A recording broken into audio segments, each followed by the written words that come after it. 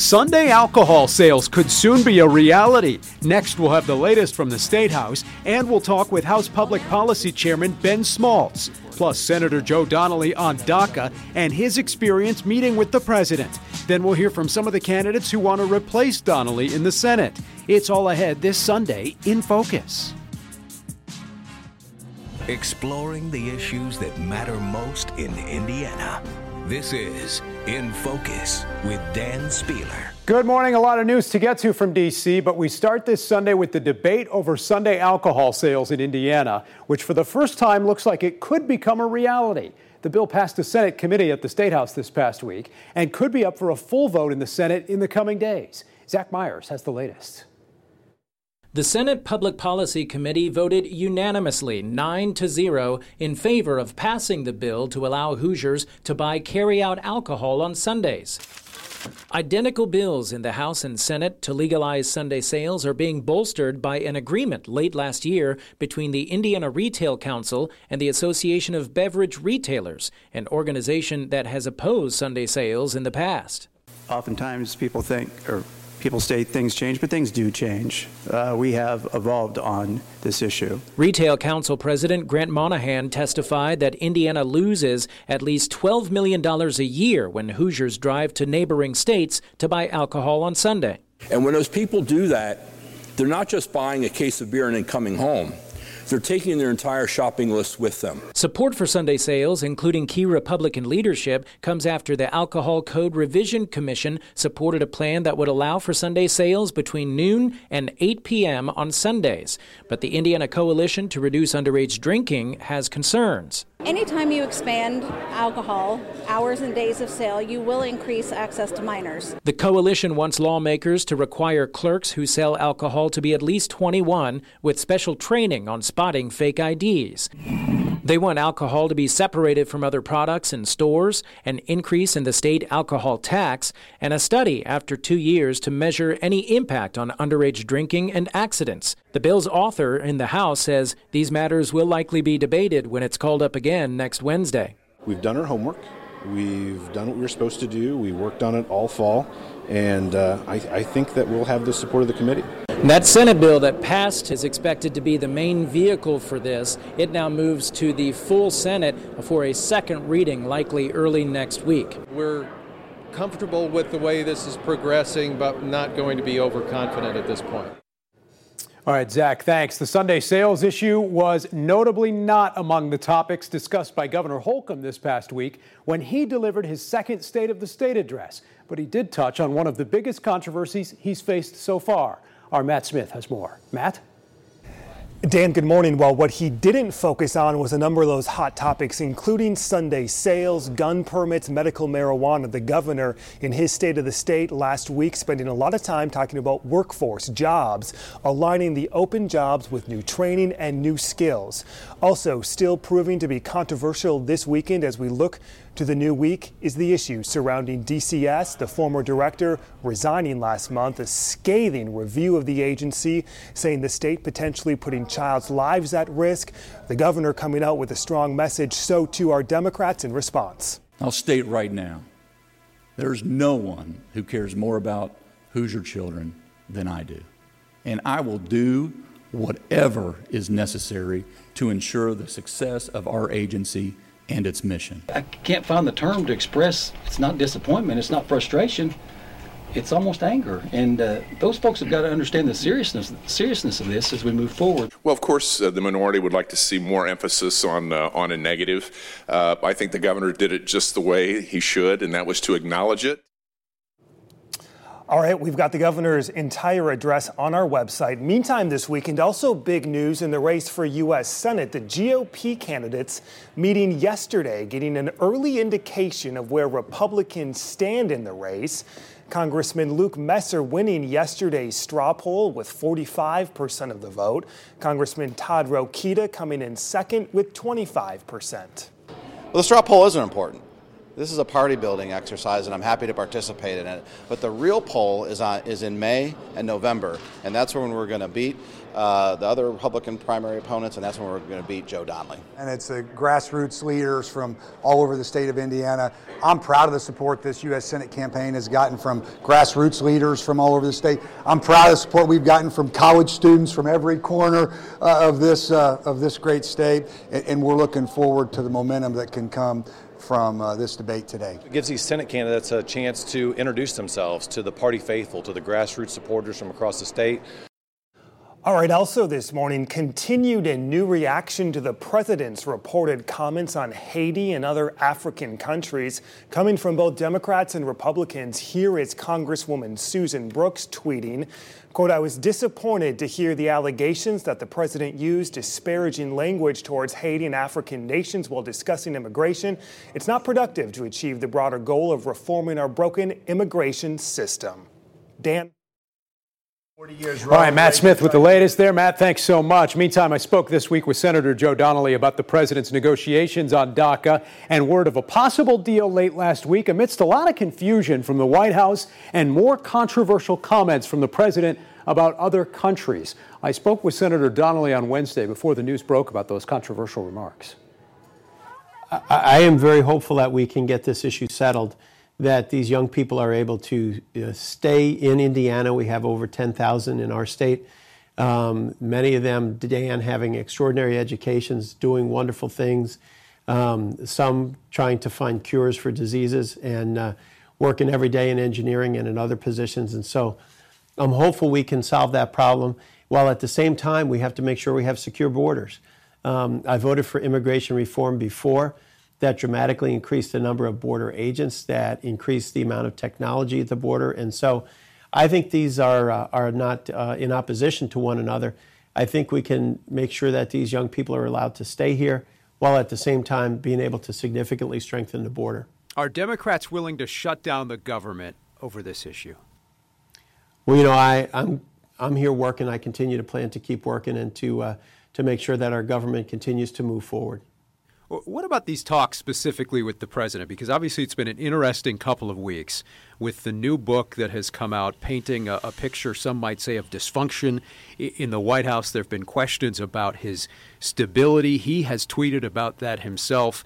And obviously this meeting being televised opened a little bit of a window for people on what it's like to be in a meeting with the president. You have sat with him before in the White House. What has been your experience of his ability to lead some of these meetings on some of these complicated topics?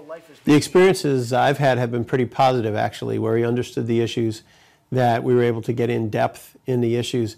The disappointment was that when at one point, you know, for instance, in the tax discussions that we had, the president basically agreed with all the points that I was making. I said, look, if you do these kind of things, we can get 70 votes for a tax bill.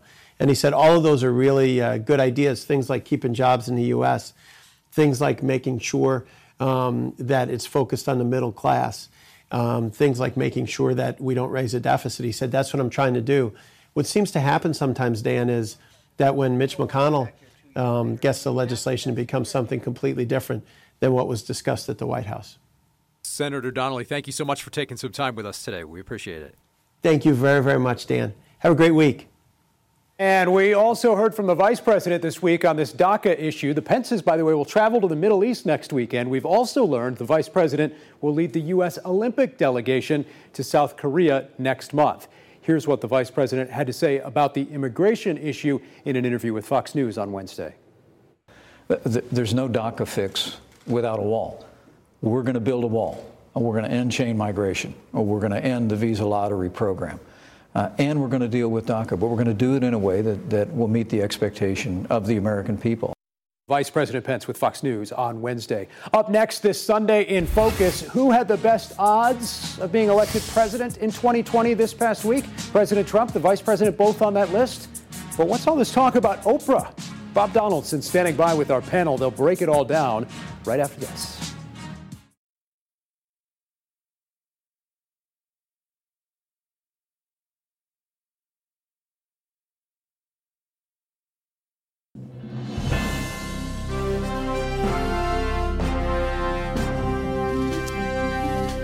And welcome back to In Focus. I'm Bob Donaldson here with our panel today. Tony Samuel was vice chair of the Indiana Trump campaign. Two former state lawmakers, Democrat Christina Hale, Republican Mike Murphy, also former communications director for Indiana Democrats Jennifer Wagner. Thank you all for coming in again.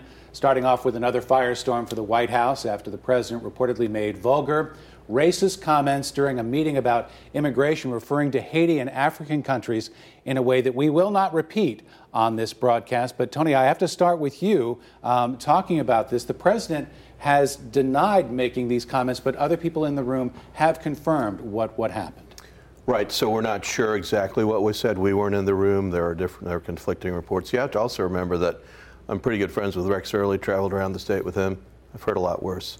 And you know, that's a joke, but it goes to the point that this was a private meeting. The president was expressing himself using some colorful language. It's been done before. It's done by executives. It's done by leaders in government. It's done by past presidents. It's just done. What's shameful is that someone on the other side of a Democrat senator on the other side of the aisle had to go out and run to the press, and now it's blown up. I don't think that, I know for sure that the president didn't mean it as a racist comment. He was looking at some parts of the world, Africa, where there are countries that aren't in the best shape, and was questioning why do we need a certain number of immigrants that are not skilled, that are low on the education ranking, and wanting to make sure that we have balance in our immigration system. Christina, your thoughts?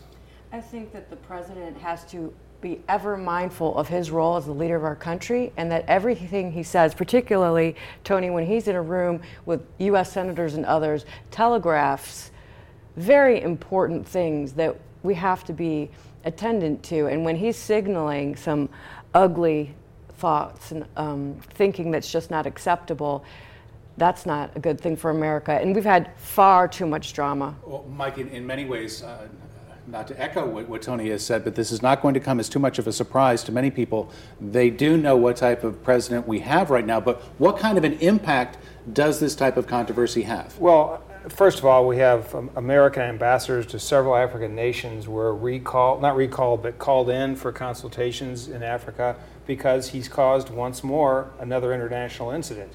But I will agree with Tony on one thing. You know, many American presidents in the past could not survive today's scrutiny. I'll give you two examples. John Kennedy said that every time he told the PT-109 story, it got more interesting and better when he included an N-word and a Jew, okay, in his story. What would that be like today? Harry Truman, his best friend was a Jew, a guy named Eddie Jacobson. One time Eddie Jacobson said to me, "Why have you never invited me and my wife to your house?"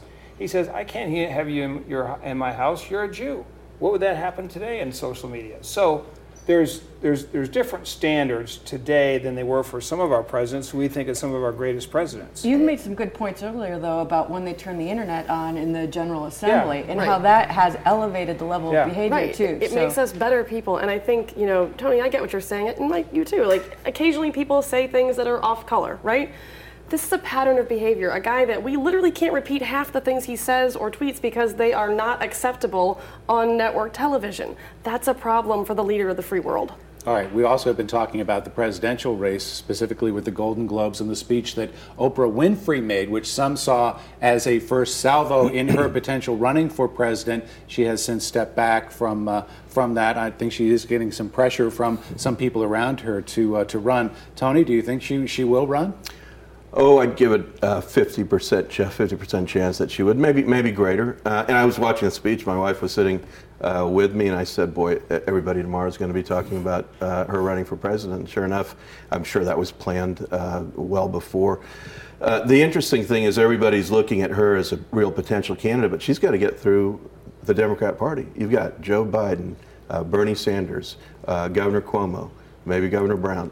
All kind of, when those people start running against her, her numbers, if they're high now, are going to go down. But Tony, she's a celebrity, and so's Donald Trump, and he made it through how many, 16 Republicans? Donald Trump was a very successful business person for years before he was a celebrity. Now, he was a famous, Oprah's a pretty successful business person. But based on her herself, based on her talk show, not on building a global empire. Larry Sabato from the University of Virginia said last week, he said, "Let's just make the presidential race another episode of Hollywood Squares. He said, "Where's Paul Lynde when you really need him?" Well, along those lines, there was a really interesting cartoon that Gary Varvel did for The Star. We can take a look at that right now. It shows Oprah and the president on the stage together. I mean, it is a debate that, frankly, I would love to see in any kind of a presidential race, wouldn't you? Are you kidding? All of us would love to talk about that. We'd love to commentate that. We'd love to watch that as political animals, but will it happen? I kind of agree with Tony. I think this is probably not, give it a 50% chance. I will say, back in the day, on the Larry King show, Donald Trump did say that his dream vice presidential running mate would be Oprah. So I do think, though, there's some fatigue with celebrities, and we would all like to see real statespeople running for office. Okay, there are actually Vegas odds here on who will win the White House in 2020. Donald Trump, a 2-to-1 favorite. Mike Pence, second, with a 1 in 9 chance of being elected president in 2020. And yes, there she is, Oprah right now in third, her odds 1 in 10, followed by Kamala Harris, Elizabeth Warren, and Bernie Sanders. Okay, meantime, Vice President Mike Pence will be on the world stage later this week visiting the Middle East. That's next month. He'll be at the Olympics in South Korea. The vice president being put in a difficult spot, I think, by some of the comments that the president makes. Jennifer, wouldn't you agree? It's difficult for him to go overseas and actually have to react to some of the things that the president says. It is, but he's been on cleanup patrol since he, signed onto the ticket. That's his job. He walks around behind Donald Trump with a little dustbin and a little broom and tries to make it all better. And you know what? He's doing a pretty good job of it. If I were him, I'd rather be overseas while Trump is making little messes on the floor in the White House. He has a great message to take to the Middle East, particularly with the change in the embassy. And when he goes to the Olympics, that's somewhat of a success. North Korea is going to participate. It's a time for congeniality and peace to some degree. If I were him, I'd spend as much time overseas as possible. I don't want to run out of time before we keep it local and talk about the State of the State address as well. Eric Holcomb's second address. Your thoughts, Christina, as to the job that the governor did? I was very sorry that he didn't address redistricting reform. However, I think he very rightly so highlighted the issue of infant mortality in our state. We're the 8th worst in the nation, and that's been made a goal once again in 2024. A very noble goal, very tall order. So there are a lot of challenges he acknowledged. Tony, interesting some of the things that the governor did not talk about that could be potentially controversial coming up in the legislature. He didn't talk about marijuana, didn't talk about Sunday sales. Right. It's interesting because it's a short time frame, and when you have to thank folks and acknowledge folks that are in the balcony, and you want to make sure you put the right amount of emphasis on your top priority, which is jobs and the economy and workforce development. He did that. He didn't get to some of the controversies that would have taken a lot of time. Mike, you've seen a lot of State of the States over the years. Sunday sales, marijuana, they are absolutely meaningless on the larger scale of things. When you're talking about moving the state forward, improving people's lives, he hit the exact points needed to hit: workforce development, infant mortality, helping our at-risk kids. Jennifer, he talked about jobs. He talked about opioids. He talked about infant mortality. He did touch upon some very strong issues. I thought it was a pretty solid speech, and I got to be honest, the Democratic Party talking points that I got this morning about it led with that he just isn't strong enough as a leader, and if that's your criticism, the guy's probably doing a pretty good job. Okay, very quickly, want to keep it even more local and talk about the City County Council in Marion County. Jennifer, I'm going to put you on the spot here. Maggie Lewis losing her position as president. Were you surprised at the infighting among the Democrats? Well, no, I'm never surprised. When one party controls everything, this is what happens. And my party happens to control the council and local government. Republicans control state government, federal government. It was really disappointing. I think Maggie's done a great job. I think she was a great council president. And I think that there are penalties to be paid for people who are not loyal in politics, either to their party or to the people they say they're going to vote for. So we'll see what happens in the primaries next year. I'm afraid I'm going to have to leave it at that. Because up next, a key deadline approaching that could have a big impact on children's health insurance here in Indiana. Dan is back with a closer look at that issue right after this break.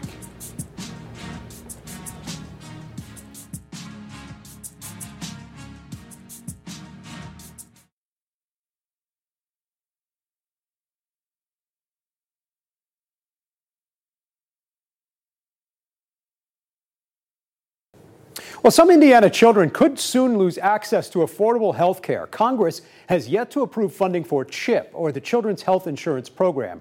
Now states could be on the hook for that funding. Nick McGill spoke with health advocates and state lawmakers who are concerned about the future. Nick? CHIP is essentially Medicaid for children and pregnant women. It covers those who make too much to qualify for Medicaid, but not enough to afford individual insurance. Congress did set aside money for the program to continue through March, though it appears they didn't set aside enough. A lot of people aren't really familiar with CHIP unless it's something that they have needed at some point in their lives. And now Heidi Hinchuk-Rauch says many Hoosiers could be at risk. This after a new report that says some states could start running out of money for the program as early as next week. Think how important vaccinations are for children. That's covered by CHIP. You think about their dental care. You think about their vision. Anytime a child gets sick and needs to go to the doctor. Hinchuk-Rauch, who's the director of public health at UIndy, says if Congress doesn't renew CHIP funding, which costs a little over $14 billion a year, then the burden will be placed on the individual states. CHIP currently provides health care for more than 9 million children nationwide. More than 100,000 of them are Hoosiers. So for a state to just say, well, we're going to take that burden of that money on ourselves, that's a big chunk of money to try to find in a state budget. It's early, but there is a sense of urgency. State Representative Greg Porter says currently Indiana has about $500 million in Medicaid reserves. So if need be, the state could provide a stopgap for Hoosiers in need. However, he says it's not a long-term solution, so now pressure must be put on Congress. We have a window that is cracked that we're going to have to watch, okay? But however, I think as time goes on, we will be able to, with the help of the federal government, come back and make that and close that gap. Our Nick McGill reporting from the State House. Bob and the panel are back to wrap things up with this week's winners and losers next.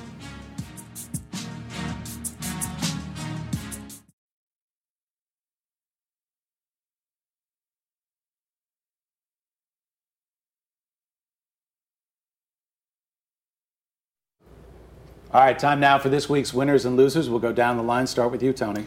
I'd say winners being workers in the country that are seeing raises, seeing bonuses, companies benefiting from the tax cut, and they realize they're going to, so they're offering those bonuses to their workers.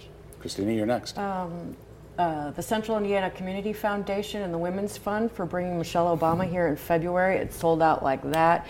Michelle's going to be talking about some really critical issues facing girls and women, and everybody wants to hear from her. I heard the lines were long for that. All right, Mike. The loser has to be Trump this week. I hate to say it, but I mean, one more international incident. It's a weekly thing.